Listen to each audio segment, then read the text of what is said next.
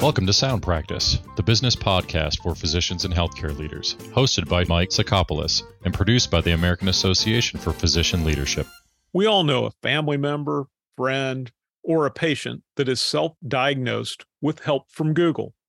Although some clinicians roll their eyes when a patient produces reams of printout on a medical condition, the internet has opened doors to health education. We know that more engaged, informed patients have better outcomes. One of the top sources for health information for the general public is WebMD. Join me for a behind-the-scenes tour of WebMD, next on Sound Practice.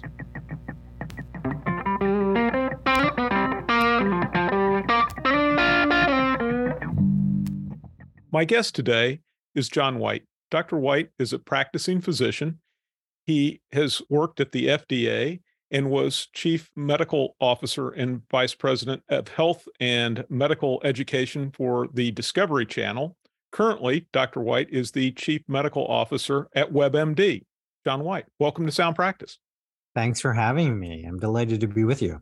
It's my absolute pleasure. Dr. Whyte, as you know, this is the podcast for the American Association for Physician Leadership. Could you describe your path as a physician leader? Sure. And what I love about this podcast is it's very different today than we would have done 20 years ago. Whereas everyone that graduated medical school basically was a full-time clinician for the most part. And now we've seen that you can do other things as well as keep your identity as a physician. And that's what I've done in terms of my career. If you had asked my younger self, I would have said I'd be a surgeon. Well, I'm not a surgeon. I'm an internist. And my path has been one that I really have been interested in the patient in front of me, but also populations of patients. So that's where I've been interested in health communication. That's where I've been interested in health policy, in going in and out of government. But as we talked about before we came on, I've always have seen patients. I've always maintained that clinical hand. And I'll tell you that that's by design. It takes a lot of work to schedule it. You have to declare that up front when you're taking a new position. And everyone has embraced it because I think by continuing to be involved in the clinical enterprise while being involved in a business aspect or a policy aspect improves all of the functions that one does. Fabulous. Well, I'm generally familiar with WebMD. Could you give me an overview of the scope and reach of WebMD? Sure. So WebMD is a bunch of really multiple companies in the sense that WebMD is the consumer brand where everyone knows 75 million unique visitors come to the website every month searching for health information. There's also, as many of your audience members will know, Medscape, which is the physician portal. We have 7 million users globally, nearly 1 million physicians in the United States use it. That can be things for continuing medical education, as well as really just trying to learn what's best clinical practice. And then we also have something called WebMD Health Services, where we do a lot with health systems, employers, insurers, or a lot of health coaching for patients to help them in that diabetes journey, that overweight and obesity journey. So it's more than just the website that people know as WebMD. We have multiple components to it. What are the popular topics with WebMD? Were you ever surprised by a topic becoming popular that you didn't think maybe would be? If we put anything about feet on the website or in our newsletters, things about the feet always do well. You put an article about sandals, how they can be bad for your feet. It's going to be one of the top pieces of content for the month. That's always been very popular. The eyes are always very popular. People are particularly focused on their vision. So those are the unusual ones. The common ones I'm not surprised by. People search a great deal about cancer. They search diabetes, heart disease, the ailments that afflict many people. But the feed is what surprised me. I will say that that is surprising. And as a trained attorney, I know not to ask a question I don't know the answer. So I am going to abandon this line of questioning immediately, Dr. Whyte, and we're going to move away from the It makes feet. it more fun if you don't know the answer. We're going to move away from the feet. But in preparation for this interview, I read WebMD's editorial policy, which reads in part, "Our mission is to bring you the most objective, trustworthy, and accurate health information." And it seems to me this isn't always easy to do when dealing with new information. How do you separate fringe from cutting edge? And I'll tell you, we talk a lot about social determinants of health. We certainly have learned much more about that during the pandemic. But information is a social determinant of health. And that is critically important. And I'm proud of the work that we've done, particularly during the COVID pandemic. And people may not realize this, but every piece of content, I'm very proud of this. That's why I'm saying it so boldly. Every piece of content on WebMD is reviewed by a board certified expert. And if you look closely at the bottom of the page that you're reviewing, you will see who reviewed it. You can hyperlink to them to see what their area of expertise is, and it will show you the date. And the date is very important, especially as we learn about new information.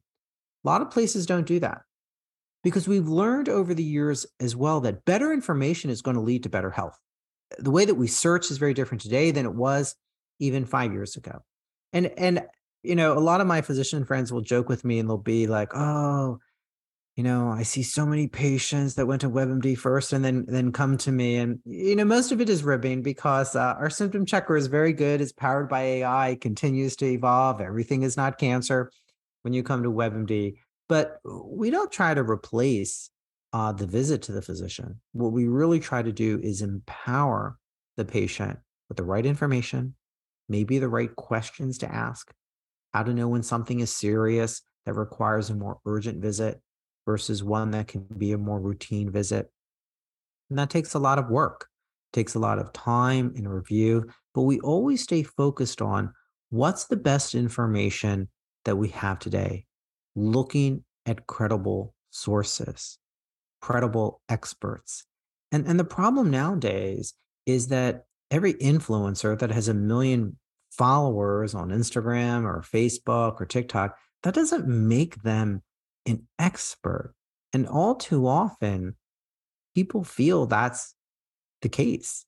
And it can get very frustrating. If I asked you, so maybe I'll turn around, do you listen to any financial advice that you read on a blog, or you're going to go to the financial expert that has the most followers on TikTok? You'd be like, no way. That's too important.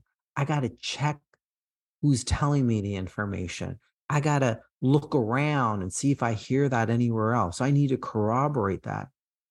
Well, our health, I could argue, is more important than our finances. And yet Absolutely. sometimes with our health, we're more liberal in terms of, hey, my friend told me I should try this. And we should have the same, prism in terms of how we look at our finances as how we look at our health. That's a great point. You started, I think, maybe to allude to this a little bit, but in recent years, we've seen certain medical topics take on a political dimension. And I mean, I'm sure everybody following along is going to instantly think of vaccines or gender affirming surgery, abortion, all trigger partisan reactions in our country right now. How is chief medical officer of a site that for the general public, do you deal with this? I mean, this comes up in our editorial conversations all the time. Often we have to remove the ability to comment on some posts that we do that generate a lot of negative comments in terms of misinformation.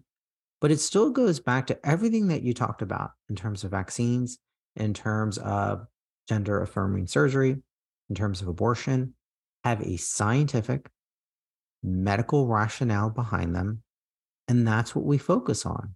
We are apolitical. We're not taking a particular position on the role of government in these elements, but talking about the science behind all of the issues that you just mentioned, and focusing on the data that we have.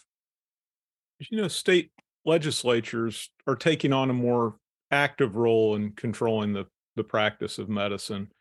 From what questions may not be asked in a pediatric exam room to what procedures may not be performed in an OR, physicians' authorities being somewhat limited in many states.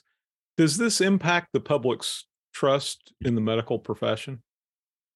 Absolutely. And to be fair, as you know, medicine, physicians, pharmacists, nurses, we're all licensed by our state boards. So I worked at the US Food and Drug Administration.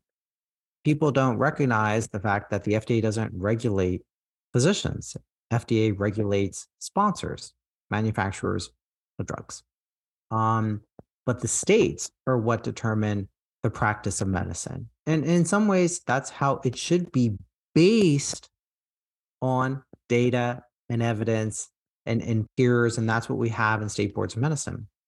So, I don't know a lot about engineering. I don't know a lot about aerospace. So I try to stay out of those areas because I don't know about them.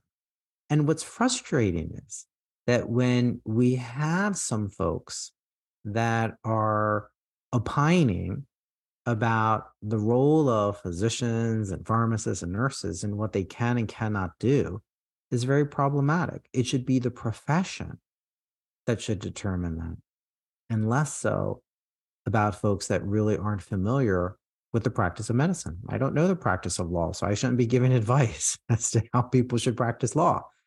And maybe people that don't practice medicine shouldn't be giving so much advice about what we can and cannot do. Here, here. Dr. White, um, unfortunately, there are discrepancies in medical care and treatment based upon socioeconomics in this country and others. Does WebMD address these discrepancies, and if so, how? And you do not know this, but I've been passionate about the topic of disparities for more than 20 years, that we can receive different level of care based on our sex, our race, our ethnicity. And I wrote an editorial a long time ago that others have written something similar. Our zip code matters more than our genetic code. I live in the Washington, D.C. area that I've talked about. And within 5 miles of the Capitol Dome, the most powerful city in the world, we can have these tremendous differences in longevity based on where people are on the metro line, which is largely determined by the color of their skin. And that is very problematic. And even when we make progress, all ships don't rise equally. So we still have these disparities that persist. And the COVID pandemic taught us that. So one of the things that I've been very focused on during my time at WebMD is the chief medical officer, is that we have a diversity of images, right? So we're a website, we're a platform. So I need to see people that look like America and the world and the profession. So I talked about that. I want to see people of color that are physicians, that are nurses and pharmacists. I don't want them to always be the patient. I want to see a wide range of that. I want us to talk about, and we have done this, about the difference in the presentation of certain diseases based on the color of one's skin, particularly in terms of dermatology, skin disease, psoriasis, eczema. We know they can present differently. And traditionally, we've learned on pictures of Caucasians. I've been very big on focusing on how women receive different care when they present in the ER, when they present with chest pain. So how do we address that, particularly on our Medscape brand as well? And we created a whole pillar relating to addressing issues of disparity and focusing on health equity.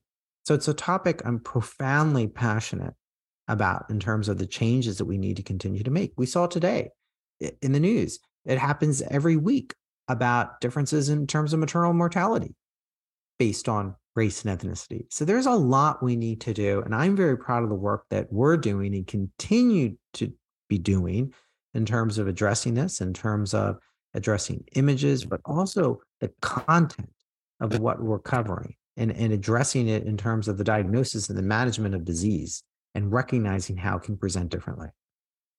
Well, it seems like you have a platform to do tremendous amount of good. Clearly, healthcare is expensive for all Americans, and to have a source like WebMD for the general public, this is under the category of commentary, Dr. Whyte. But Thank thank you. you, thank you, because I think that you are doing important work. You mentioned earlier WebMD and Medscape are owned by the same parent company or the overall entity. Do you have much interaction with the Medscape side of the house? All the time. Really helping to think about what's our editorial direction. What are the topics that we should be addressing? What are the ways that physicians and others like to learn?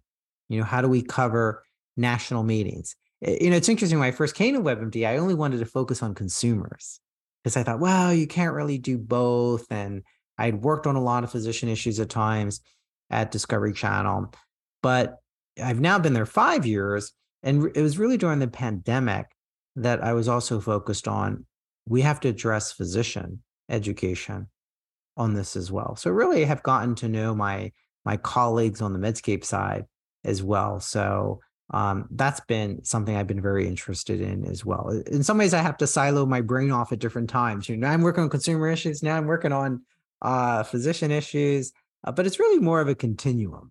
And then focusing on where you're going to devote your efforts. Is it difficult to know at what level to pitch content to the general public? Obviously, medicine is an involved in complex topic, and you have a lay public. Is it difficult to get it at the right level for folks?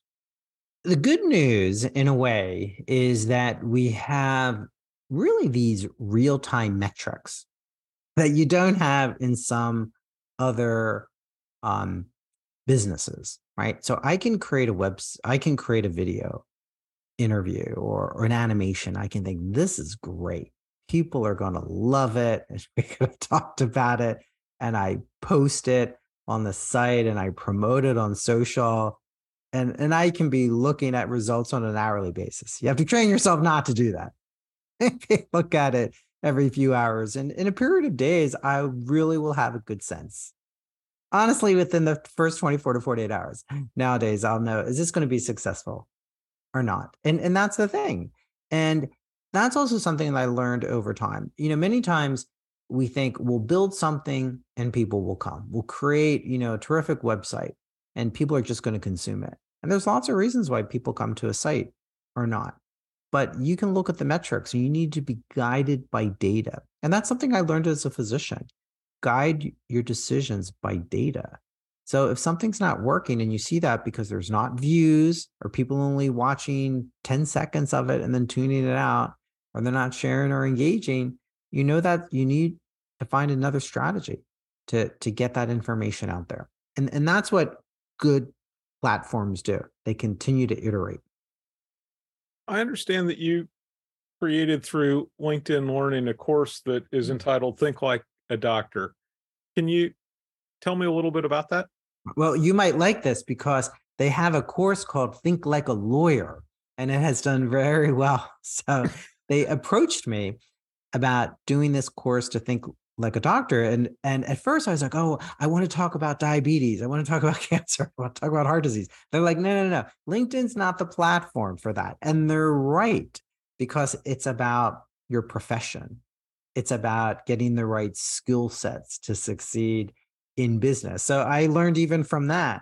But then it really was a discussion working with the team at LinkedIn, as well as my colleagues at WebMD and Medscape. What do I do as a physician in terms of that decision-making process that can help other leaders improve their skills that are not in the profession of medicine? And that was really fun to work on with the folks at LinkedIn to kind of bring it to the level of everything isn't the emergency room setting that we see on TV, but there are some principles that are easily generalizable to other professions. Interesting. So WebMD Care helps patients find medical providers by specialty and geographic location. There are even WebMD Patient Choice Awards. Can you tell me how all this service works for the general public? That's been going on now for a few years, and that's really the iteration of search. 5 years ago, people would search a piece of content, joint pain, muscle aches, high cholesterol, and they print it all out. I still remember this and bring it to the doctor and say, tell me what to do. And then, you put it to the side and do what you want. Now, people search content, but they want to connect that to care, and they want to do that now. So why should I wait 6 weeks for a doctor's appointment? Why should I wait 6 months, which it is in some places, for a dermatology appointment? Whereas if I could be connected now to someone, right, perhaps through a telemedicine visit, or I could get help identifying who's close to me in my geographic area that I might be able to see and read the reviews and learn more about them, then that's helpful. So I'm very excited about these tools really helping empower patients to make that connection of content to care, because that's where we've moved over the last 3 years, particularly, during the pandemic. Absolutely. Dr. Whyte, is our time together comes to an end. I'm interested in what's next for you and WebMD. What can we expect in the future? I think we'll continue to iterate our brand more than just an online platform. I've been very interested in how do we create more thought leadership around important health topics? How do we be a convener of different perspectives and promote discussion around important public health topics as well as medical topics? How do we manage certain diseases? How do we focus more on prevention? There's been a lot of talk about we're really a sick care system and not a well care system.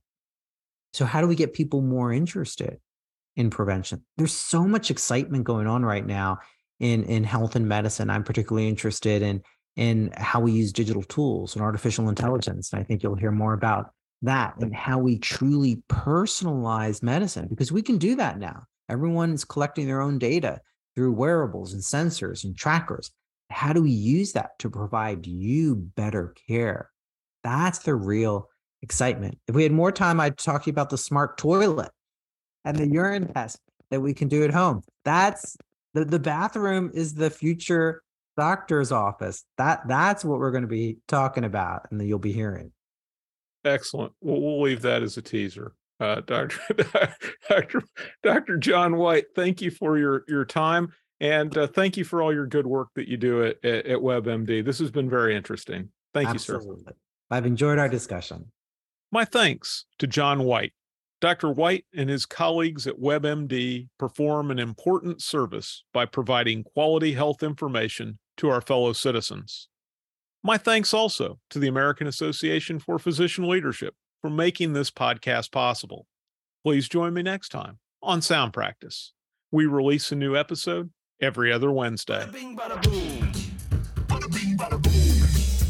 You've been listening to Sound Practice, the business podcast for physicians and healthcare leaders. Check out the show notes for this episode at soundpracticepodcast.com. If you have any suggestions for future episodes, we'd love to hear them. Email us at info@soundpracticepodcast.com. Subscribe to Sound Practice wherever you listen to podcasts so you can automatically receive our episodes. And please rate us and comment on the podcast in iTunes and Google Play. Sound Practice is presented and produced by the team at American Association for Physician Leadership. We are the world's premier organization for all aspects of physician leadership in every sector of healthcare. Learn more at physicianleaders.org. That is holy cow. Batman and Robin. Red Bull Kapow.